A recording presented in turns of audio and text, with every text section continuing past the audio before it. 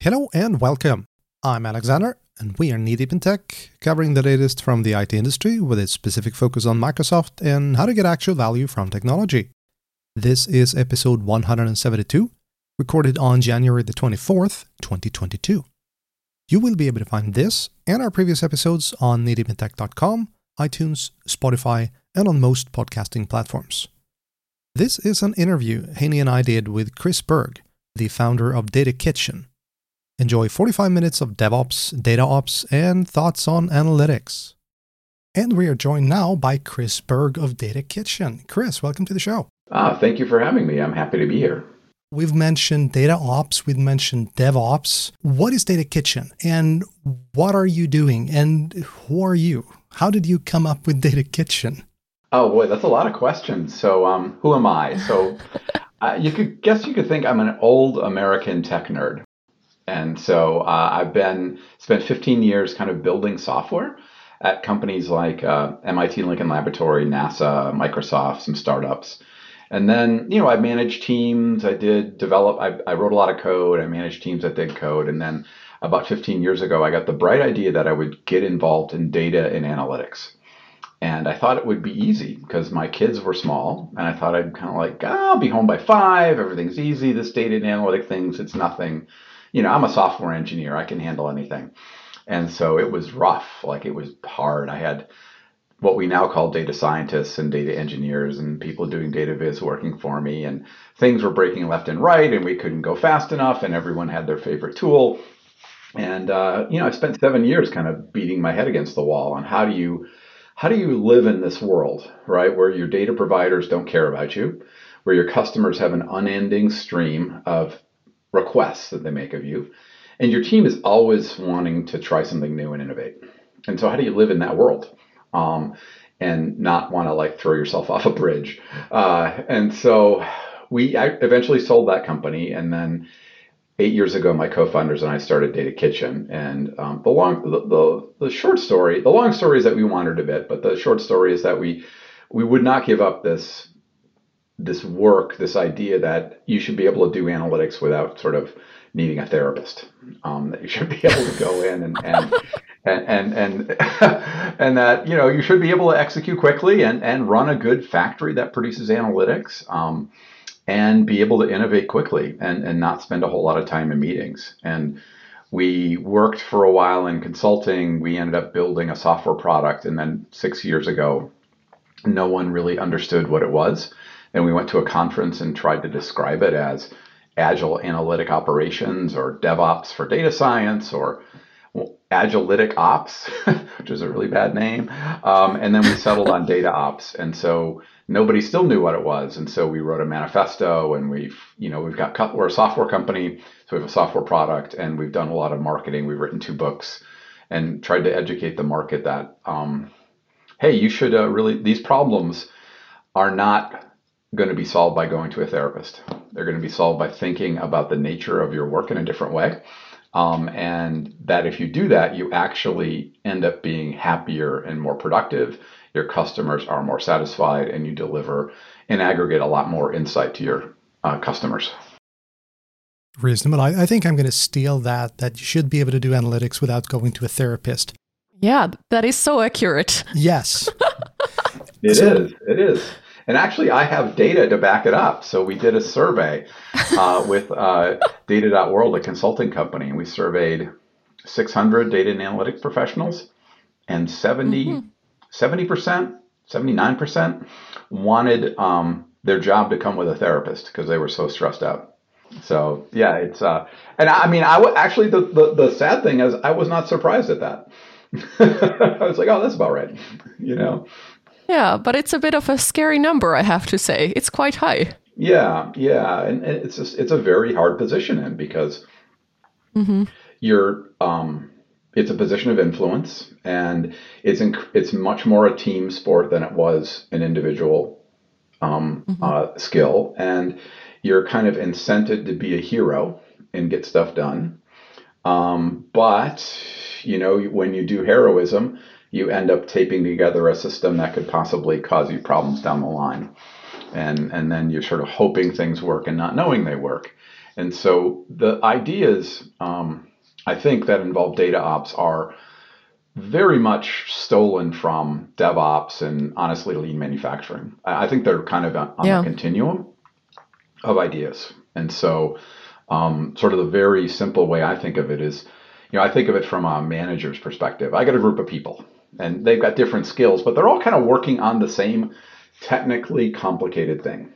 And that technically complicated thing could be an assembly line where you're making an automobile.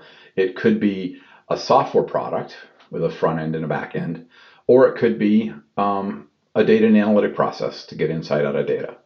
And all those things mean that you should manage in a particular way, like you should manage in a safe culture, or people should be able to point out problems, right? That's a really important thing. Maybe in your political party, people, there's lots of other ways to organize people, like in politics or arts groups. But like when you've got a bunch of people working on a shared technically complicated thing, being able to work quickly and get feedback from your customers, being able to measure and iterate and improve, all those principles apply to assembly lines, to software projects, and to the work that we do in data and analytics. Indeed. And before we kicked on the recording, I know that I Am Simon, we've read the Unicorn Project and the Phoenix Project. Haney, have you read them as well? No, I haven't read those two ones, but I've read the DevOps Handbook, which is kind of the same writers, so it's the same principles, but looking at it from maybe a bit more structured and process-oriented way. Yeah, it's not a fiction book in the same no. way. And what we also did a couple of episodes discussing DevOps, and I mean that's probably how we managed to hook you into this, Henny, since you're into DevOps. And DevOps is fairly simple to grasp. You have basically a pipeline that you push your stuff through, but it doesn't really account for the issues inherent when you have data inside as well, because data kind of comes at an angle, and there's always the ubiquitous quality issues. And that's when I found the whole data ops thing and tried to explain it in one of our episodes. I'm not entirely sure that I did a very good job. Could you walk us through where DevOps basically ends and data ops begins and how they interact with each other? Yeah. So I think maybe the simple way is to think that data ops is more a many-to-many problem than a one-to-one problem. And data ops has got two pipelines, whereas DevOps got one. Maybe that's a simple way. Mm-hmm. So if you start off with DevOps, you have a CI and CD pipeline, right? You're trying to maximize the value stream or the work that gets from your developers into production quickly. And so that's actually true in data ops as well, right? I think. And the second pipeline in data ops is you have a production pipeline, because data is manufactured, and the raw materials that you manufacture are not in your control as a team. And so how you run that like a factory is much more prevalent in the data and analytics world than it is in software, because and the idea of two pipelines also extends to sort of two iteration cycles. Like in data, in software, you're building an experience that a user is going to have, and you're trying to iterate through it to get the best experience in some ways. So you're building code, give it to someone, they like it, they don't like it. And you're kind of doing that in data and analytics. Maybe it's charts and graphs or a spreadsheet. But you're also iterating with the data itself, because you don't know if the data can actually support the decisions that you're trying to get. It may be predictive, it may not. And so that also is another iteration cycle. And then the further complexity of data ops versus DevOps is DevOps. In every DevOps teams I've been, there's been, there's been a relationship between the back end team and the front end team that's pretty one-to-one. You've got the UI team and you've got the back end team, and maybe you have a DevOps team over there. And so that's sort of true, but in a lot of data and analytics, it's a many-to-many relationship. So there's multiple teams that are putting data together, and then there are many teams that are taking advantage of that data. It's like a hub and spoke model. And so many organizations will have a chief data officer or an IT team build a data lake, data warehouse, put all the data in one place, and then all over the organization, people are. And so there's just much more people using and understanding data. And so it ends up being more of a many-to-many problem than a back end to a front end one-to-one problem. So, but like I said, I'm not too big on language. I mean, I think the core idea is the same in that, measure, iterate, be safe, learn, like those things really matter much more in managing your team. And I think, but I also think what's also really interesting is that if you talk to data and analytic people and talk to software and IT people, we watch the same TV, we look alike, we kind of talk the same, but like somewhere at 22 or 23, the roads branched, and like there's not a lot of cross pollination, and so and maybe in the past few years there have been some software people have gone over to do cool stuff, but they're really largely separate. And so in some ways, DevOps and the idea of agility in software and IT systems is a decade ahead of where it is in data systems, and just the acceptance of what you have to do and the importance of what you have to do.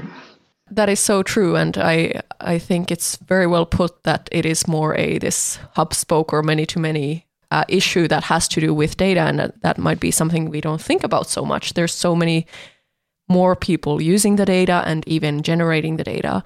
Even if we think from the systems perspective, it is often like many systems that we are gathering data from as well, even not looking just on the people perspective, but also the systems are many and versatile as well. Yeah, and one of my pet peeves with DevOps is that a lot of DevOps teams forget that they have the data and analytic team as a customer.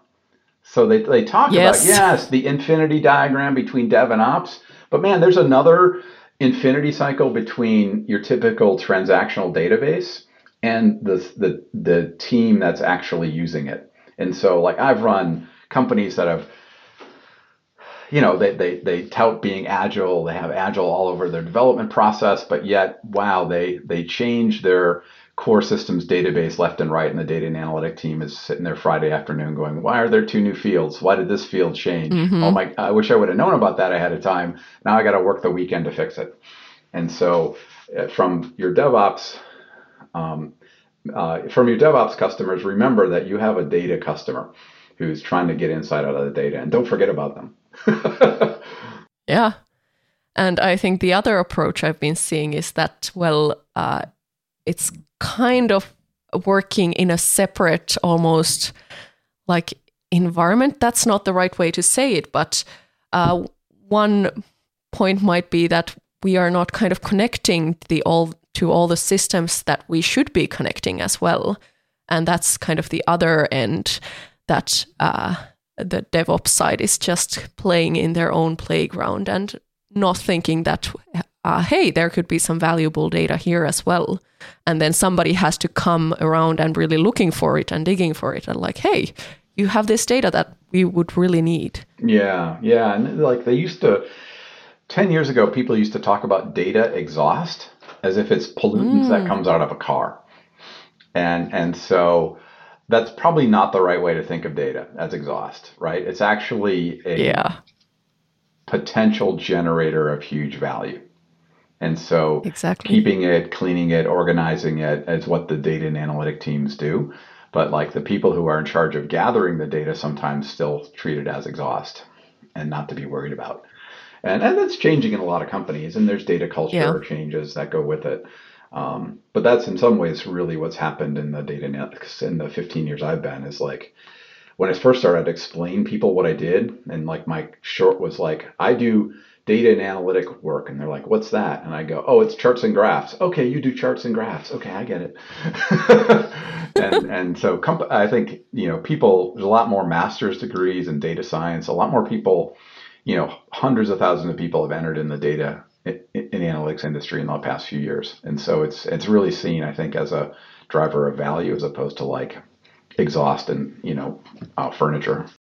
Indeed, but still we have this interesting divide between, let's say devs and data analytics people, because just the concept of quality. What does quality mean? Two entirely different things if you're talking to a developer or if you're talking to a data person.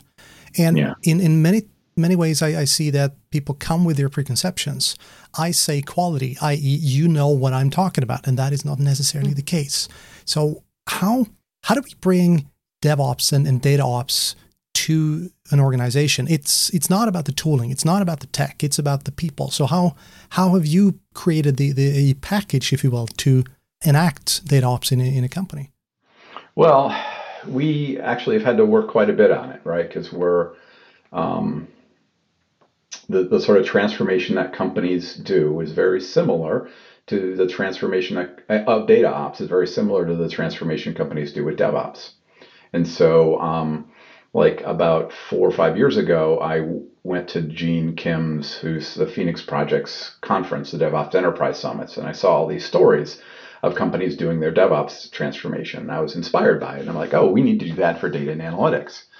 So I actually called up Gene Kim and said, look, these DevOps principles, they apply to data. And he goes, oh, yeah, I never thought about that.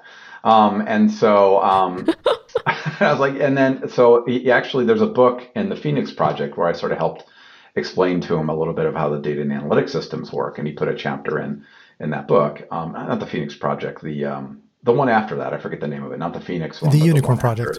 The Unicorn Project, yeah. And so, I think organizations have to think about this as the same pattern of like, look, you're changing you're making something important that's not important, which is automation and testing. And a lot of what people consider tape in data and analytics systems, you're saying this tape is really important. And that happened in software. Like when I ran software development teams in 1999. I had 35 engineers who worked for me, and I had one release engineer to our SaaS website. And he was paid less than everyone else. So 35 to 1. And yeah, now you're like, oh my God. And so, but that was pretty good. That was common, actually. And we could ship software like every 4 months, which was actually pretty darn good in 1999. Yeah. And so, now, if I go and put that on my resume, no one would hire me. They go, 4 months? Are you insane? And like you had a ratio of 1 to 35 of your DevOps persons to engineers. What, are you nuts? And so like what happened? Like, why did that? Because I was like in a startup. It was 1999. I was like a cool guy at that time, or at least I thought I was. Like, so something changed and people's perception has changed in the value of shipping faster and the ability to ship faster. And the ability to learn faster. And I think that's happening in data and analytics is that people are learning the value of speed and the value of quality. And so, and even that term quality, I don't want to get all zen in the art of motorcycle maintenance, but the term quality itself in data means something, like you said, completely different. And it means different things for different people. Like there's data quality, like there's the 6 dimensions of data quality from DAMA, which I think is, how to actually tell. You would be surprised or maybe scared of all these data and analytics systems that are completely open-ended. They get data in, they pass it through, and they have no idea if it's right. Like probably the majority of systems, they can't tell while it's running if it's correct before their customers see them. And they rely on their customers to yell at them to go back and fix it. And so think of that think of that you're building your company's website or your technical IT product. And yeah, we don't really QA. We release it and then our customers yell at us. And so that's the state of data and analytics pretty much. Wait till the customers yell, fix it fast, and then hope that they don't find it again. Yeah, I mean, so many times that I come into a project and go, okay, so where are your domain experts? What do you mean domain experts? Well, your data, while yes, it compiles, but is it okay? Is this what you're looking for? I don't know. I didn't work with the data. And suddenly we have this silo reasoning again, just like you were talking about, Haney. Yeah, and if there are domain experts too, they become the bottleneck, right? Because they know. And so how do you take those bottlenecks out of your system and make them? Because the bottlenecks often are not data processing bottlenecks. technology sort of largely alleviated those. It's really sort of human bottlenecks. People who know the data, people who know where all the things that are acting upon the data live. Where's your ETL code? Where's your data science models? Where's the visualization? Where's the glue code? Those people get really busy and then really stressed, and then they answer the recruiter's call and take the next job. And you're like, oh no. And we're back to an inadvertent data hero. Exactly what we want to try to avoid, but still we find somewhere someone is going to turn into a hero, either by choice or by happenstance, basically. Yeah, and honestly, I look at that as a management problem, because I've had to change my management style. Like, I will publicly reward heroism. Say, okay, thank you for doing that. Thank you for working the weekend. And then privately, I'll go to them and say, why did you have to work the weekend?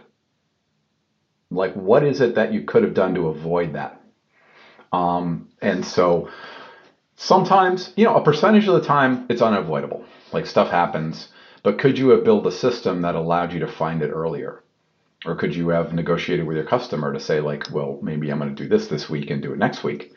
And so, because heroism leads to burnout, and burnout leads to people leaving. And so we want to have a little bit of heroism, not all the time. And so that's been helpful for me, because everyone wants, if you're working the whole weekend to get something done, yeah, it's awesome that you did that. But like, it's also, there's some greater system, there could be a greater systemic problem that causes that to happen that you want to avoid in the future. Yeah, exactly. It's like we want to spend time making it so that we do not have to stretch in the future in that way. Like, spend the time today so that the future will be easier to handle. Yeah, and like one of my co-founders says, we talk a lot about testing data and checking data. And we say, data tests are the gift that you give to your future self, because you do it now and you don't know when it's going to pay off. And you know that if you find out on Thursday and you could fix it Thursday afternoon, that means you don't spend the weekend. And unfortunately, a number of data and analytic organizations still do that, and it's also a team problem. It's Saturday morning. There's 20 of the most talented people on the data team on the call trying to find the data issue, half awake, typing here, typing there. And that is a net decrease in productivity. And actually, if you look at the productivity of data and analytic teams, it's not very good. Not because they're not working, it's because they're reacting a lot. Or they're trying to do things that aren't actually getting into the hands of the customer. They're doing work that never gets anywhere because they build a model that never gets into someone's hands. I was just about to bring up the concept of technical debt, which is an important aspect of DevOps. But I find that technical debt it's a bigger issue with data, because you have more data, you have more places where things can go wrong, and it is so much more difficult to have automated tests. Yeah. That means that you need to take a step back and spend a pretty serious amount of time working with your data and making sure that it is good to go. Yeah, because you have technical debt on the systems that are acting upon data, and then you have data debt on the data itself because it's imperfect. And so you've got to actually work both those down. And so one of the ways in which we try, or we think it's important to help both, is to know that you have it by building automation around your systems. And so one point of automation in a very simple way is, if you're going to put something in production, make sure that you can do what software engineers call regression testing or end-to-end testing. And in the data and analytic world, they call it impact analysis. And so a lot of data and analytic systems have, there's a data person putting the data together. There's a data science person segmenting or modeling the data. There's a visualization person building the nice bar chart. And then there's a governance person making sure it's all cataloged. And so you got these four roles. Sometimes they expand and contract. But like a lot of times I do my data work on the data side, and I have no idea what the impact is on all the other people. I throw it over the wall and then maybe it works.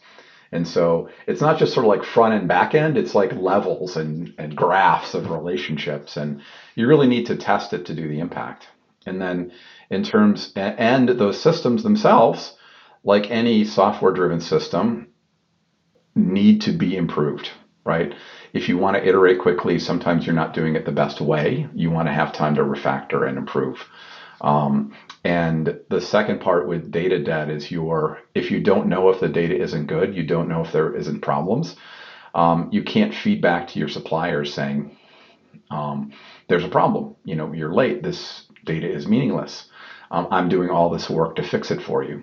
And so because you're constantly, if you think of the Toyota manufacturing case, like you have suppliers in an auto manufacturing plant, right? And manufacturing plants sort of assemble things together. And it's very similar to what happens in data and analytic pipelines. You're assembling things. But if your raw materials aren't good, well, that's a problem, right? And so you need to work with your suppliers to improve those. And sometimes it's not constant. They improve them, then they decay. And so you got to be aware of when things. So testing the data in production is also really important. And so I think, and also the last part too is how you work with your customers. And so what happens in a lot of data and analytic teams, like what happened in software teams, is they don't trust the team who's delivering it. So they stuff more requirements than they possibly could handle. And then they say, well, I got my shot, so here's all the things you got to do, and you don't. And then you spend 6 months building something. Oops, it's wrong. You got 20% of it right, and so working with your customer to have the short cycle time, deliver something in days or weeks, iterate upon it, and then during each one of those iteration cycles, decide are you gonna do new things, or are you gonna put down your technical debt or your data debt, or even documentation, governance, all the other stuff that could be seen as secondary, and making that part of the discussion.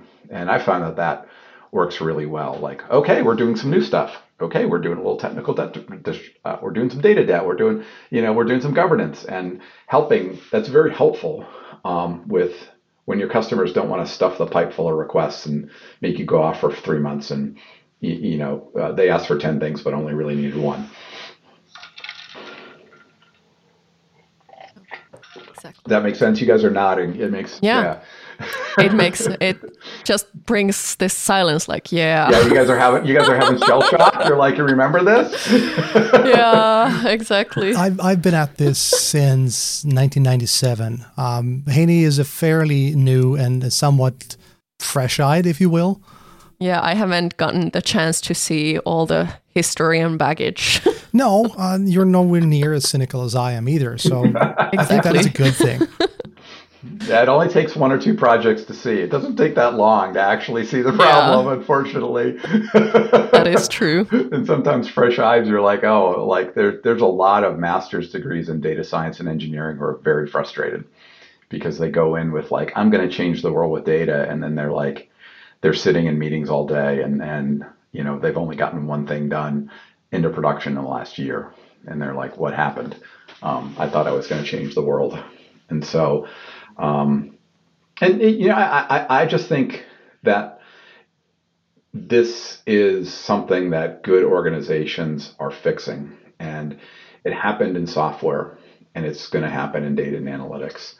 And I think the age of sort of hope and heroism is done, and the age of sort of thinking and process and teams and automation is coming. And I think it has to, or else we're not going to realize the promise of data that is out there. I think you're very right, and it's kind of I think it's inevitable, and it's already in the process of getting more and more kind of attention as well. It's like you see all the good things on the DevOps side for the software project, so why wouldn't you use the same, at least principles on the data side as well, rather than bang your head against the wall? Yeah, and you're at lunch, you're talking about the same movie at lunch. Your DevOps guy picks up his phone and pushes something to production, and the data engineer goes, yeah, it takes me 4 months to get 30 lines of SQL into production. And they're like, oh, something's wrong here. Exactly. What would you like? Well, can you kind of pinpoint one of the like most essential things in the very beginning? If somebody is now thinking like, I want to get started with data ops in my organization, like what is the one place to start? Is there like a single point where to get kind of the footing first right? Yes. So where I started was not doing anything technical. So in 2006, I did a quality circle with a spreadsheet. And every time we had a problem, I put it in the spreadsheet. And then every month we go and look at all the problems and pick one thing to fix. And we fixed it almost always in an automated way. And so like I think that has two net effects. One is it makes you list your problems and react to them in a non-judgmental, non-shame and blame way. And I think if you can just start that has the cultural effect of, because data people also have a lot of shame because they're afraid that they're giving wrong data. And I've done this. Like, there's nothing worse than having 5,000 people use your data and then realize that you've been giving them wrong data for a couple months. It's really bad. And so if you can take that fear out of the equation for people, then you start to see better effects. And so just looking at your errors and fixing them, it seems like really trivial, and fixing them in an automated way is a very helpful thing to do. And because the other part is there's a lot of people who are unfortunately trying to put their head in the sand or not observing or not noticing where the problems are, because it is quite scary. Like, imagine I've had scenes of people describing, I'm walking through the lunchroom and I know that everyone is looking at me going, you bonehead, you got our data wrong. It's like, oh man, that's harsh. That doesn't really encourage to look at any issues in the data if you have that feeling. It doesn't. And I think that is so important to really change the culture and to get this sense of, hey, we can look at these issues and we can fix them more than just like when there is the issue, we are then like scrambling to get it fixed, but actually having the intention to, hey, let's fix this in an automated way so that we don't have to fix this same issue another time in the future. And without having the knee-jerk reaction that is also very prevalent, especially in the data side of things. Holy crap, we just pushed something bad to production and it's 60 billion rows. We need to fix it now, instead of taking a step back and, okay, so how do we solve this? Because it kind of drives me to the next question. If you were to mess something up in a build, in an application, well, yes, that sucks, but you get to do it again. If you have on the order of billions of rows, how do you deal with that kind of amount of data and making sure that your tests and regression and all that stuff actually works?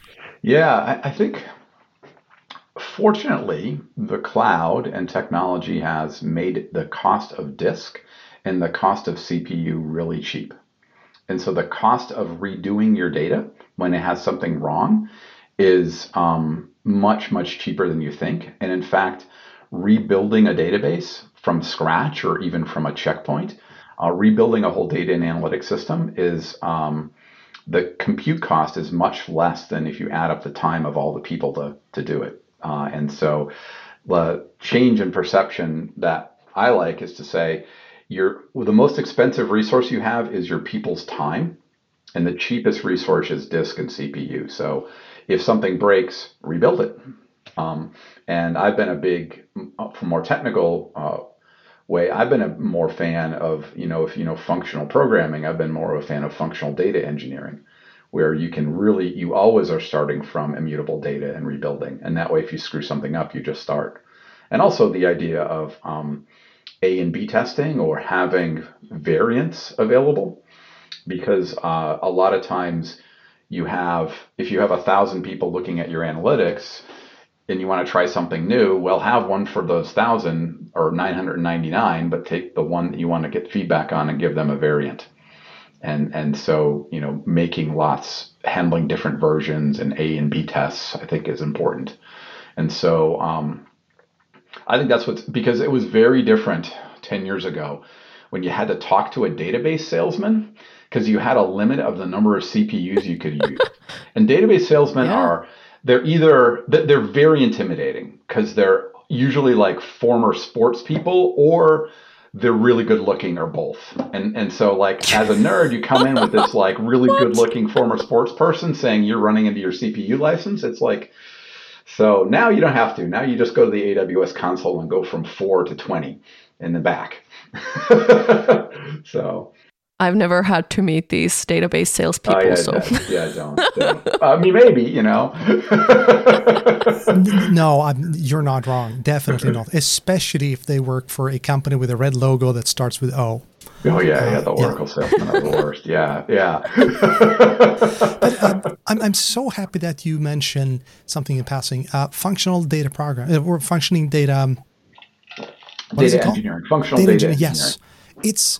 I've read about it, and that's where it stops, because I've never seen anyone actually implement it. I love the idea, and I love the theory of it, but I haven't seen any real implementations. Oh, yeah. See, I guess I've been doing it for years because it makes sense. And like treating your data as a manufacturing process, having multiple pipelines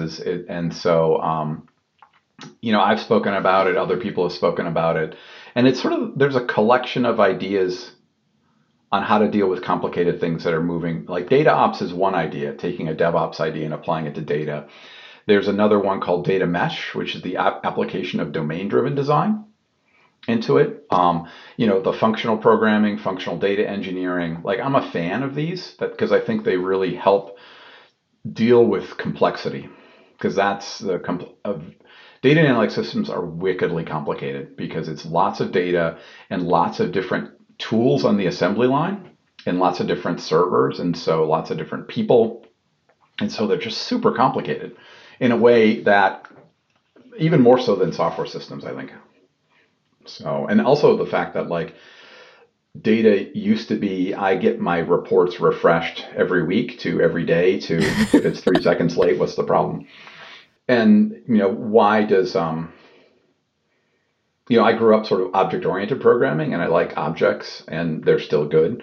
But like the idea of functional programming makes systems that are more reusable and sort of composable than I think objects do. And so I think the software paradigm is good, and I think the data paradigm is good, just because disk is cheap.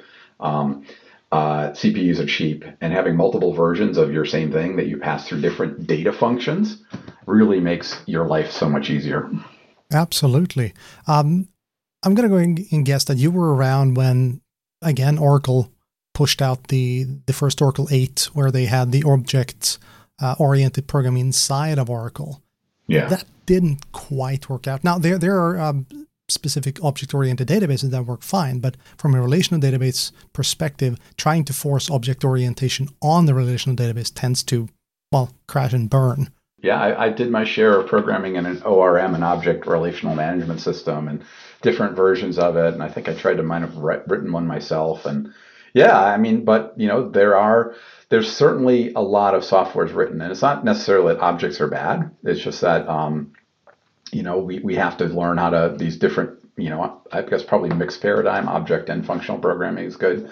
But yeah, I think in transaction, like in data and analytics is usually, broadly speaking, the way people think of it as you've got transactional systems and analytic systems, right? And in transactional systems, you've got relational tables that have integrity, and you're trying to have one version of truth, right? One version of. But in analytic systems, you have multiple copies. The data is formatted in a different way. It's more about queries than transaction speeds, and like the paradigm is shifted. And so I think in both functional ideas apply. So I'm going to go into the last thing, and this is a bit of a contentious one, because depending on where you look at it, you kind of get different answers. Data mesh. Everybody and their cat is talking about data mesh. And I hear good things and I hear bad things. What's your take on data mesh, and from what perspective are you looking at it? Well, the first perspective is that every word in tech gets polluted to a degree that it becomes almost unusable. So it's like words in tech are gas and they like fill the available space. And so like, I was like, I wrote the first Wikipedia article on data ops, and now like it's beaten all the people are applying data ops to things I don't even know what it means, right? And so, so number one is words in tech get beaten up because marketers get a hold of it and want to apply it as a way to generate leads for their sites, which is fine. It's capitalism. I'm a capitalist. So there's the marketing game around words. So I think we all have to realize that that's its own world. But like, what is data mesh technically? Well, I think I'm a believer in it because I've done it for years, and I didn't have the name on it. And it's the idea that number one, in an organization, you need to understand your data, and it takes time, months or years for people to understand your data. So if you've got a team that understands a subset of your data, they are much more productive. And another team that understands another subset. And sometimes those teams actually have different customer bases. Sometimes they cross, but sometimes they have different customers. So if you have smaller teams that are more tightly integrated on data sets, they actually get more done.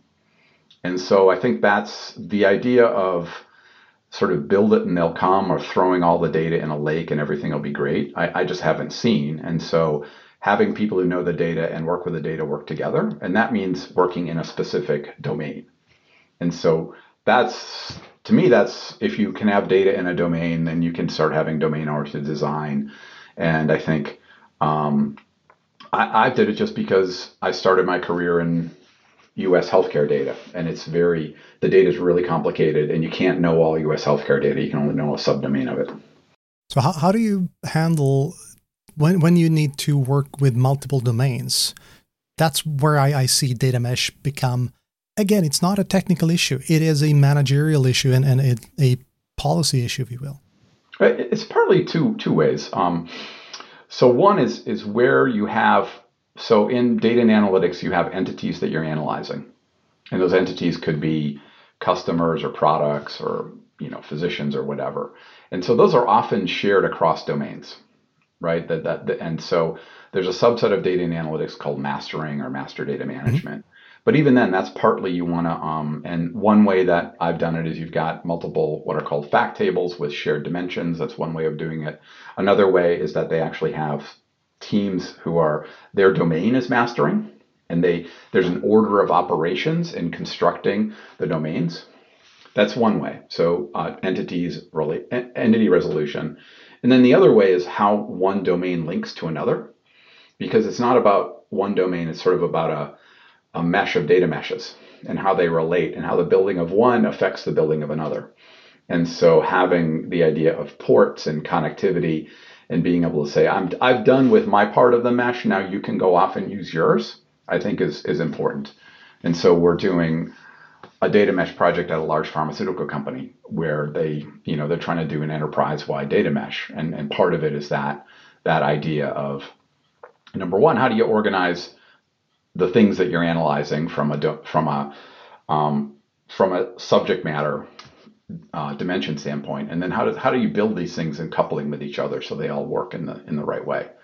And so, but I do think nothing ever is perfect in tech, right? And so it has its flaws and it can be done poorly, right? And so, mm-hmm. And I think, like a lot of things, it requires judgment. And you can't just say everything's going to be great if we go to a data mesh. It's really about how you apply ideas and how well you get the team working. And to me, I think that's honestly my theme, is if you can have the way people work together actually dominates so much of this, that if you get that right, people will eventually, like I did domain-oriented design for 15 years. I didn't know it was called that. It just made sense. I wouldn't have done it any other way. And I'm sure lots of people are doing data meshes. They just don't call it that because it makes sense. Yes, I totally agree. And as we said from the beginning, we are going to go off on a tangent and we're going to run out of time. Haney, do you have anything more to add before we close down? Yeah, no, it's been really interesting discussions, and I really like that we ended up here in the data mesh in the end. It's cool to hear that this is happening, and it's all really, really interesting. And I'm sure we could go on for another 45 minutes as well if we decided to. And well, I just want to end with a happy note. Like I think data and analytics is a really good career for people. Like I think it's I think it's got a lot of potential. It's not going away in the next 6 months, and we've only really touched at the beginning.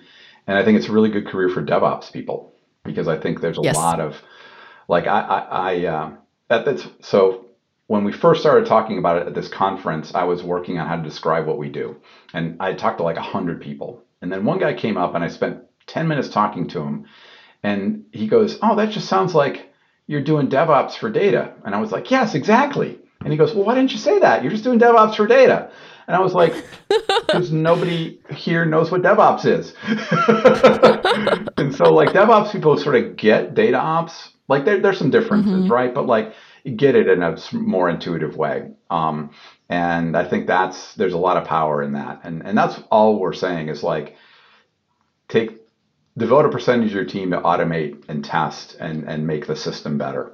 And which is the same idea in DevOps, and just do that. And it's actually a really rich career, and you can actually have really profound effects on the lives of the data and analytic teams and their customers. And it's fun and versatile. It's fun. Yeah, it's fun. It's a good area to nerd out in. Super. Thank you so much for coming on. This has been a fantastic discussion. I've learned a ton.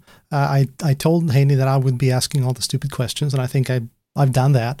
And you did. Yeah, you delivered all the great answers. Is the data mesh bullshit or not? That's not a dumb question. Fair enough. I don't think so either. No. Yeah. And as always, it's complex, but it's so great to talk to someone who's been at this for a while, because again, it's not about the tech, it's about the people. And that's where we make the biggest impact. Again, thank you so much for coming on. We will be back in another week with another episode. Until then, have a good one. Bye. Bye. Bye. Thank you for listening to this episode of Knee Deep in Tech. Knee Deep in Tech is a bi-weekly technology podcast hosted by Alexander Arvidsson, Simon Binder, and Heini Hilmarinen. If you have any feedback, questions, or would like to be part of an episode, please reach out to us on social media or via email at podcast@kneedeepintech.com.